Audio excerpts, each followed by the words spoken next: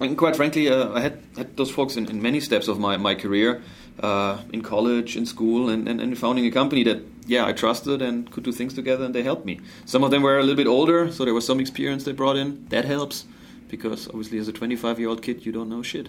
I want to be my current self from this point forward. I want to learn how to play piano. Working with human beings, drinking wine in the middle of the day. I want to be a fire truck driver. I'm going to be the next greatest painter. Just kind of work with kids, getting them ahead in life. I want to be a welder. I want to be a beach bum. I want to be a baseball player. Brewmaster. A winemaker. Professional snuggler. Let me mention those sweet, hot lavender baths and writing in the evening.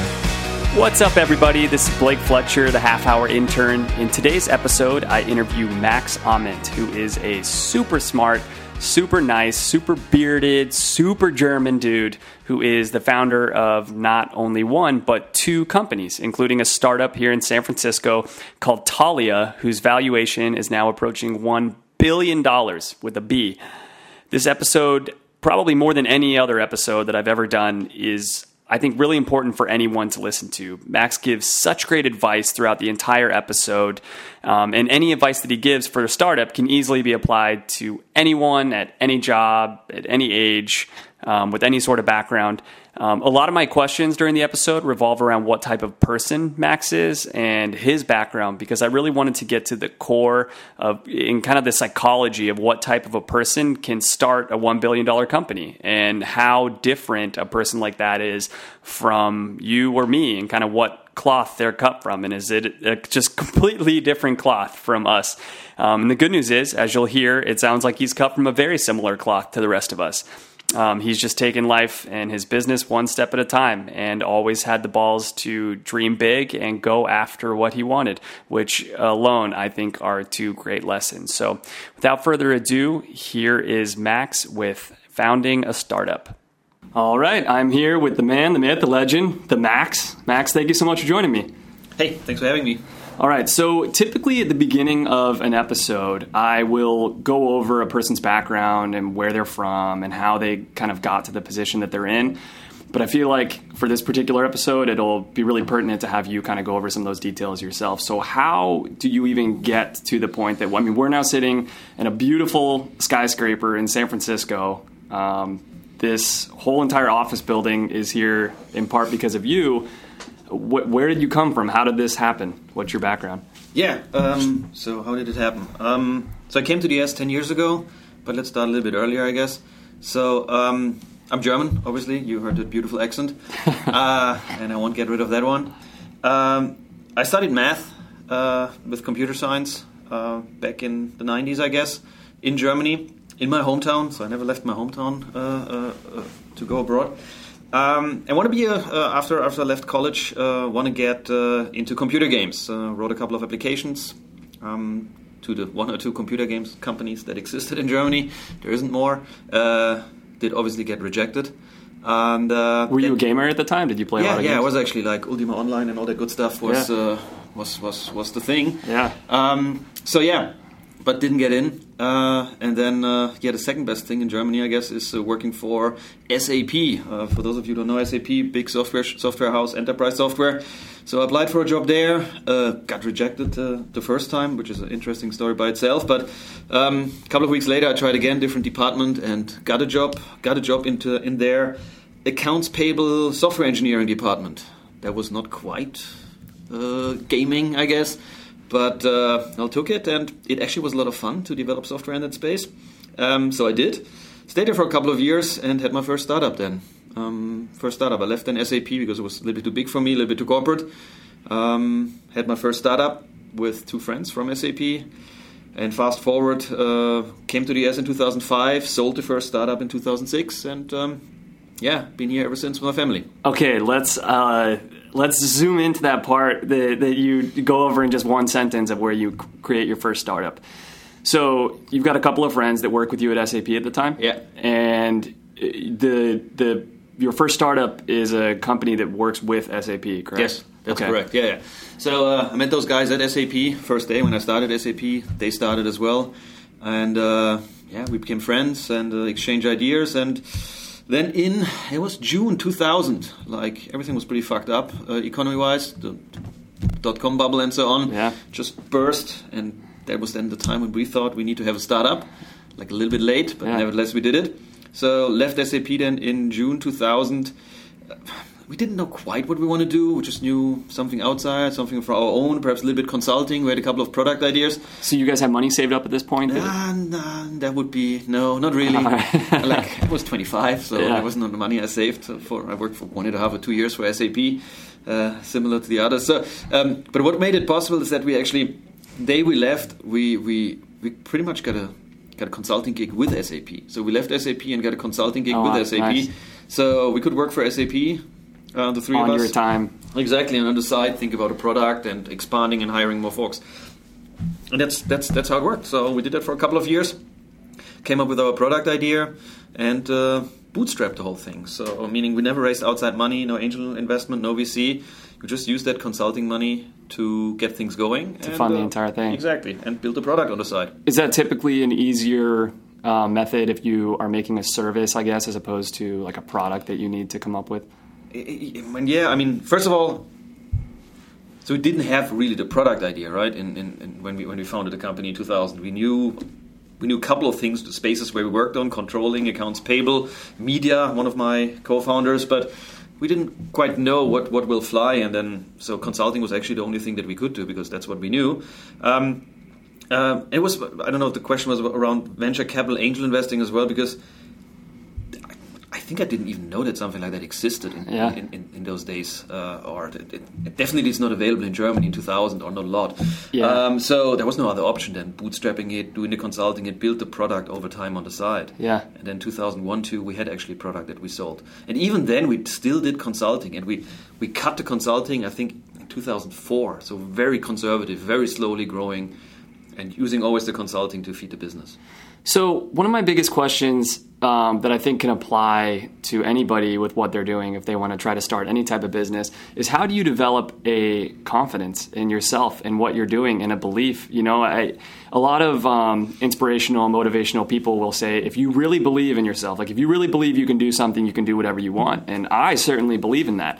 But there's a big difference between telling yourself, oh, yeah, I have confidence, I believe I can do this, and truly having confidence and truly believing that you're going to succeed. How, being a 25-year-old kid in Germany, do you think to yourself, or do you even think to yourself about what the next step would be, or you're only thinking about the step that you're on, and is that kind of key? I think what helped me, or what made it possible, in 2000, being a 25-year-old kid, I didn't think that far ahead. I didn't think, I didn't believe in an idea. I didn't believe in entrepreneurship. I just didn't see a lot of risk, to be honest. I mean, I lose my job and I'll find another one. Yeah. So why not trying it? So just not being naive a little bit ignorant. Yeah. That helped me at least. And not doing things alone. So I'm not that guy that if I would be alone, I wouldn't dare to start a company. I totally need those folks around me, with me, together, that help brainstorming ideas and get things going. Yeah. That thing helped. And quite frankly, I had those folks in many steps of my career, in college, in school, and founding a company that, I trusted and could do things together, and they helped me. Some of them were a little bit older, so there was some experience they brought in. That helps.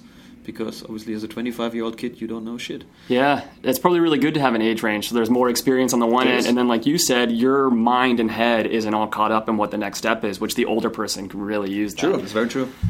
So, all right, the three of you guys start that company. You were doing that for 6 years before you sold it? Yeah, 2000 to 2006. So in that time, you came over here to America as well? Yeah, 2005. Okay. I came over with my wife. Why was that, and what happened? Yeah, so we looked for expansion. So we were quite successful in 2004 and 2005 in Europe, a little bit in Australia. So we had a subsidiary. We're in Germany, but we branched out a little bit to Poland. We had a subsidiary, did some business in the UK and France, and we thought, right.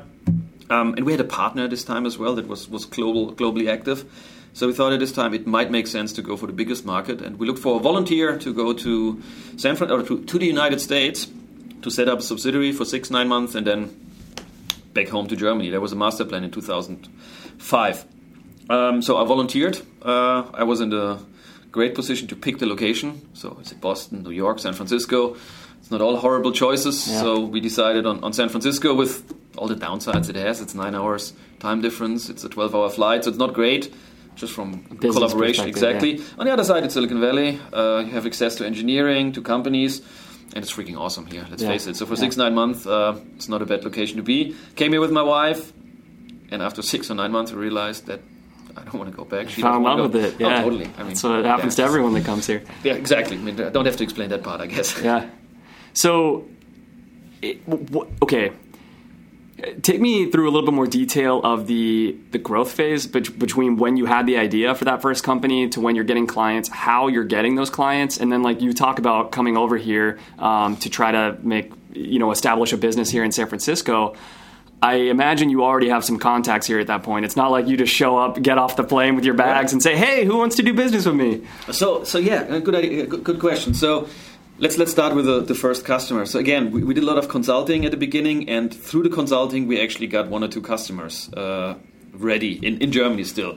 And I think what was key for our whole success with the company, we found the right partnership.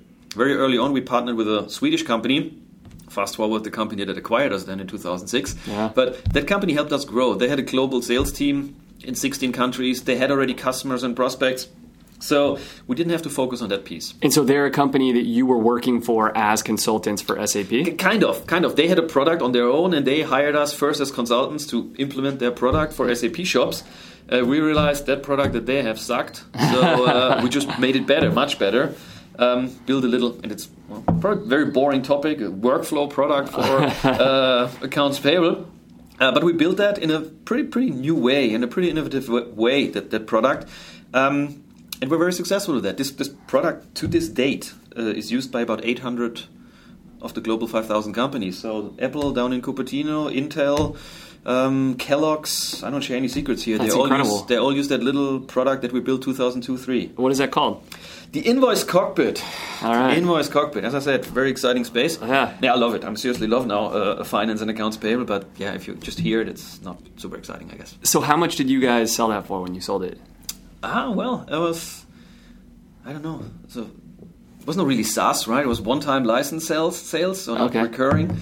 But let's say, I don't know, projects were anything from about $100,000, $200,000 plus professional services. Yeah, I think those were the deal sizes. Some were larger corporations, but yeah, that's perhaps about it. But so I mean, when in 2006, when your whole business got sold off to the Swedish company, I imagine that was a pretty big payday for you.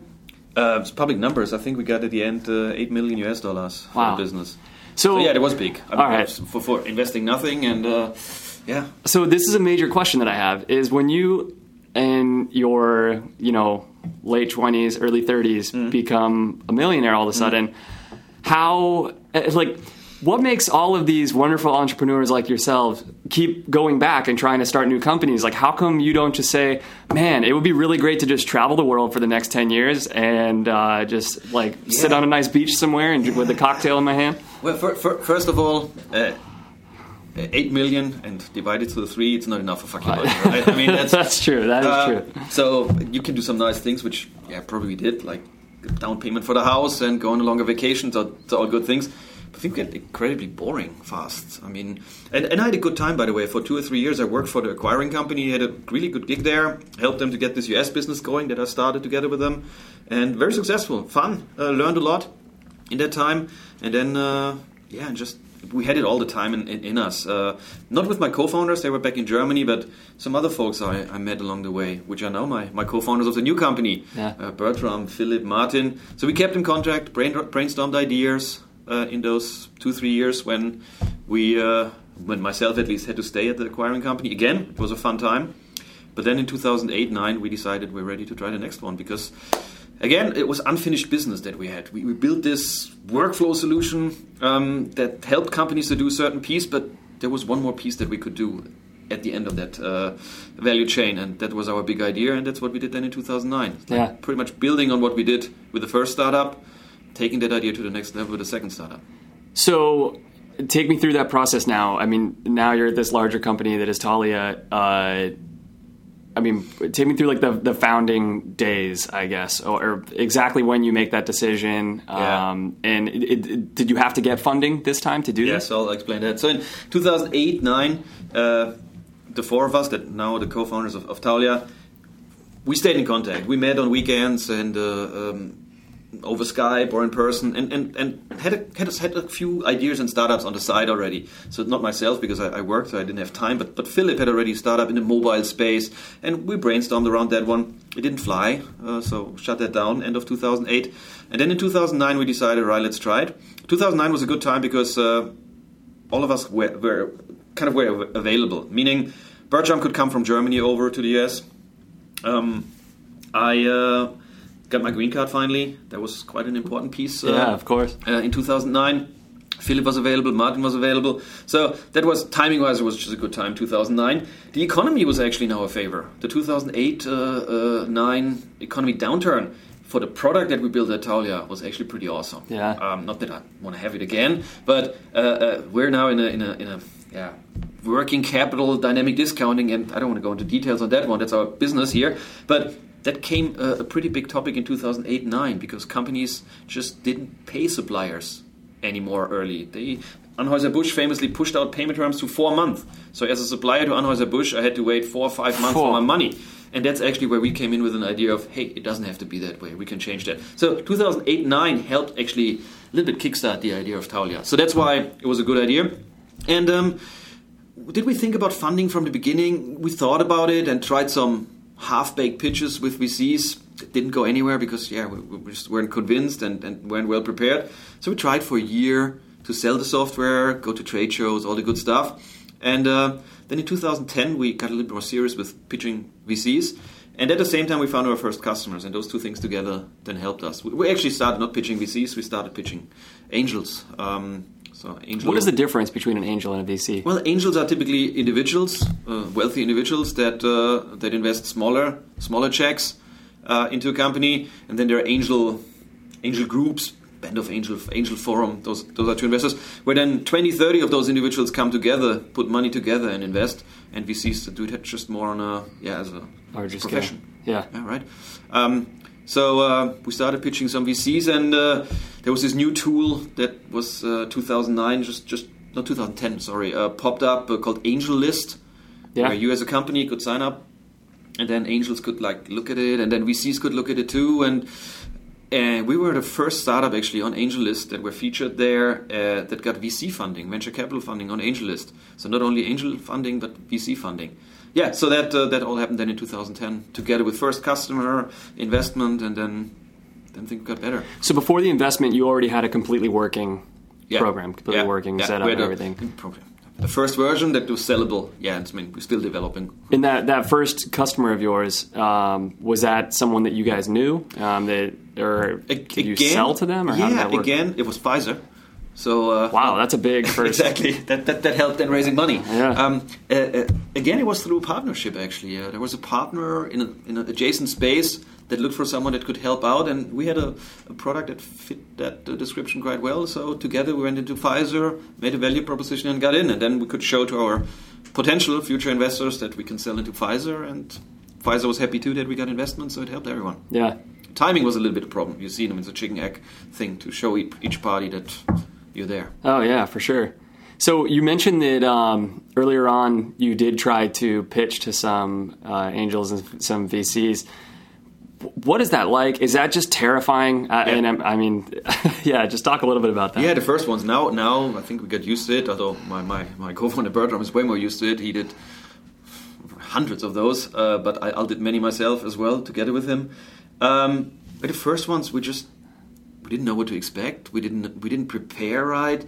We went in with our German mindset of we tell them what we really think. We didn't think big when it comes to a year or 2 or 3 in advance. What will be the revenues? So we learned all that. You got to think big here. You got to sell your idea a little bit bigger than Germans. Yeah. And I think we learned that now. But the first meetings were horrible, and I remember somewhere. Just people didn't get it. We got those usual questions. Oh, that's what you do is more a feature than a company. I mean, got that dozens of times, I guess. Not dozens, but too many times. Yeah. As if that somehow matters in any way. Yeah, it's like anyway. And people didn't understand what we do, and we didn't explain ourselves well.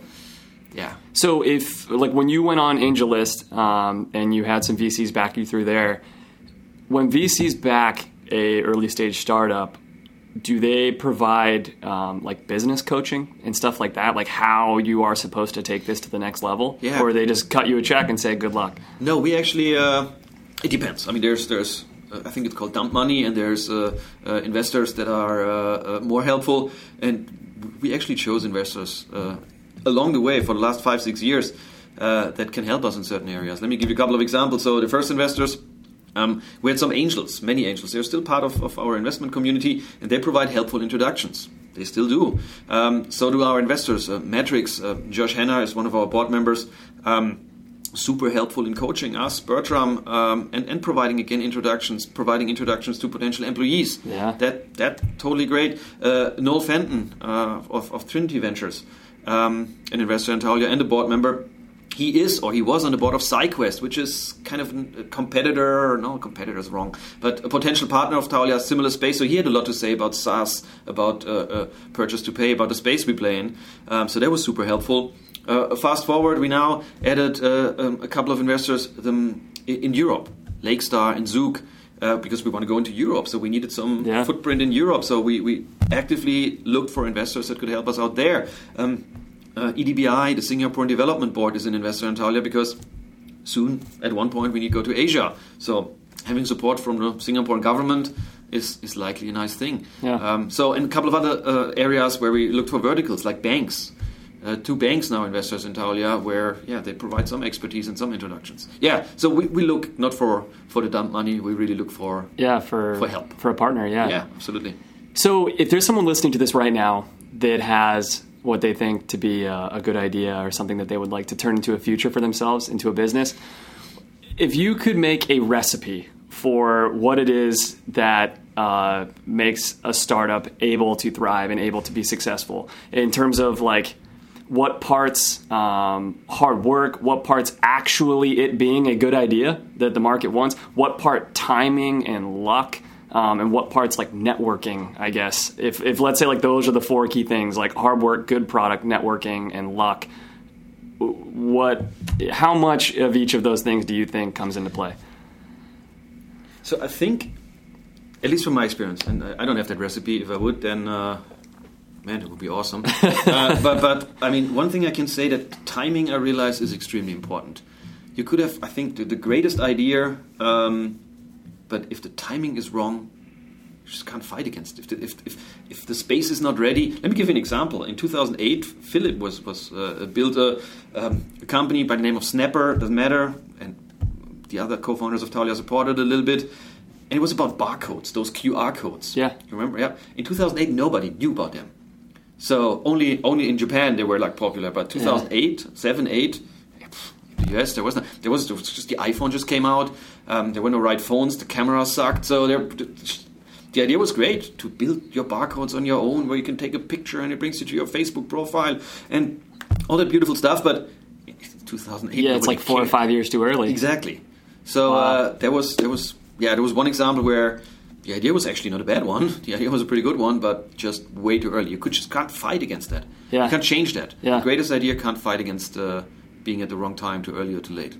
Any advice through your wisdom of how you can tell if it's like what questions you can ask yourself about your business, if it's a good time or if it's not ready or if it's too late? Or yeah, it's a tough one because I mean, if you do too much research, which we never did for any of our ideas, if you do too much research, you actually kill the good ideas as well, I feel. So I would do some basic research. But for Taulia, if we would have done real research, like really deep, and would have found out that like a $4 billion company, Reba and JP Morgan and 5 others, those are our competitors, probably we would have been terrified. Yeah, terrified and not go into it. The same in 2000 or 2001 too, if we went in that workflow space. Like too much due diligence is a little bit hurtful as well. So I think you need to leave room for your ideas. And then the only advice I can give, I think, is you have to try for 6 months, 9 months, whatever the time frame is, depends on your business, on your idea. But then have the balls as well at the end of the day to say, damn, it doesn't work. Let's shut it down. Let's move on. Yeah. Other than that, I don't know. And that's what I would do. Just try a year, try for half a year. And if you see kind of sucks or doesn't take off, have the courage to say, all right, next one. That's fantastic advice. All right, we're going to stick on this topic of advice to kind of close out the interview then. So what kind of milestones do you feel like you've seen or felt that Thalia has gone through and that your previous company went through that were kind of signs to you, like, oh, I think this is working out, or this is a really big step. What just happened? What are those things that have happened throughout the course of your career? Yeah, I love sales. Just generally, that's in me, like seeing a customer or prospect at that stage, and then explaining the idea. So as soon as we had our first products in both companies actually, and could present it to real customers, like really Global 2000 buying organizations, like big guys, had the audience and can present. That was at Abydos. That was the first company, and at Thalia, the second company. We could show it, and then people actually understood what we do, and you saw it in their eyes that they think it's different, that they think it's better than what they have. That is the most rewarding and, for me, the most telling point in time, when you know there is a real likelihood that they will buy your software, they will actually use your software, that they actually understand that there is something to do. Right. That's for me the best moment. And before that moment, if I don't see a customer that bought into the idea, I think it's worth nothing. Yeah, for sure. And you're so right about seeing the look in somebody's eyes versus somebody telling you, oh, hey, that's a great idea, but you can tell there's no emotion behind them saying that. When they tell you it's a great idea and they feel it, Yes, exactly. It's not just an empty compliment. That's exactly. So. That's exactly. It comes from a buyer, from a customer. It comes from someone that will use it, that put their reputation on the line as well if they go with you, so they trust you. Yeah. If people start trusting, like Pfizer, start trusting in a little startup of 5 or 6 guys in San Francisco, then I think you're on the right track. Yeah. So let's go ahead and end with how has your life changed? So now, like I said, we're in this great big building in San Francisco. You have this great business. Has your life changed at all? Is it more hectic, less hectic? Just talk about what comes with success. Well, I don't think it's more or less hectic. It's a little bit more pressure, right? I mean, my mid-20s, no family. Things are a little bit more relaxed, I guess. Yeah, you just fail, that's fine, and you start over again. So from that perspective, the personal pressure changed a little bit. Like 2009, when we then had the second startup, I decided to buy a house at this time. My wife decided that she'd want to change jobs. I gave up a well-paid job. There was a little bit more pressure than those 8-9 years before when we had the first startup. So although we knew more, although we had some money on the bank account, the pressure was actually much higher with all those circumstances that I just outlined. San Francisco is not cheap, as we know. So yeah, you can go here for 6 months or 9 months, but yeah, after that you gotta find some money. So from that perspective, the founding moments compared of those two companies, the second one was more pressure. The first year was more pressure in the second company. But other than that, I think it's the same. When you want to be successful, want to grow, things don't get easy. They never get easy. So just talked to Philip, my co-founder, this morning, where we have another challenge coming up this week, and then perhaps in 6 months things are better. No, they won't. There's another one coming up. So, but I enjoyed those challenges. Don't get me wrong. But by the way, I think is probably a really good note to end on for anybody that is listening to this. It has maybe a good idea, and they're just waiting for the exact right moment when everything lines up in their life so perfect, so they can actually start their business. You just need to start it. Exactly. If you're waiting for this time for everything to line up perfectly, you'll just be waiting forever. Totally. No, just fucking do it. Sorry. Try it, and then if it doesn't work, next one. But yeah, there'll never be the perfect moment. Yeah. No, there isn't a perfect moment. Yeah. Awesome, Max. Thank you so much. I really appreciate it. Thank you, sir.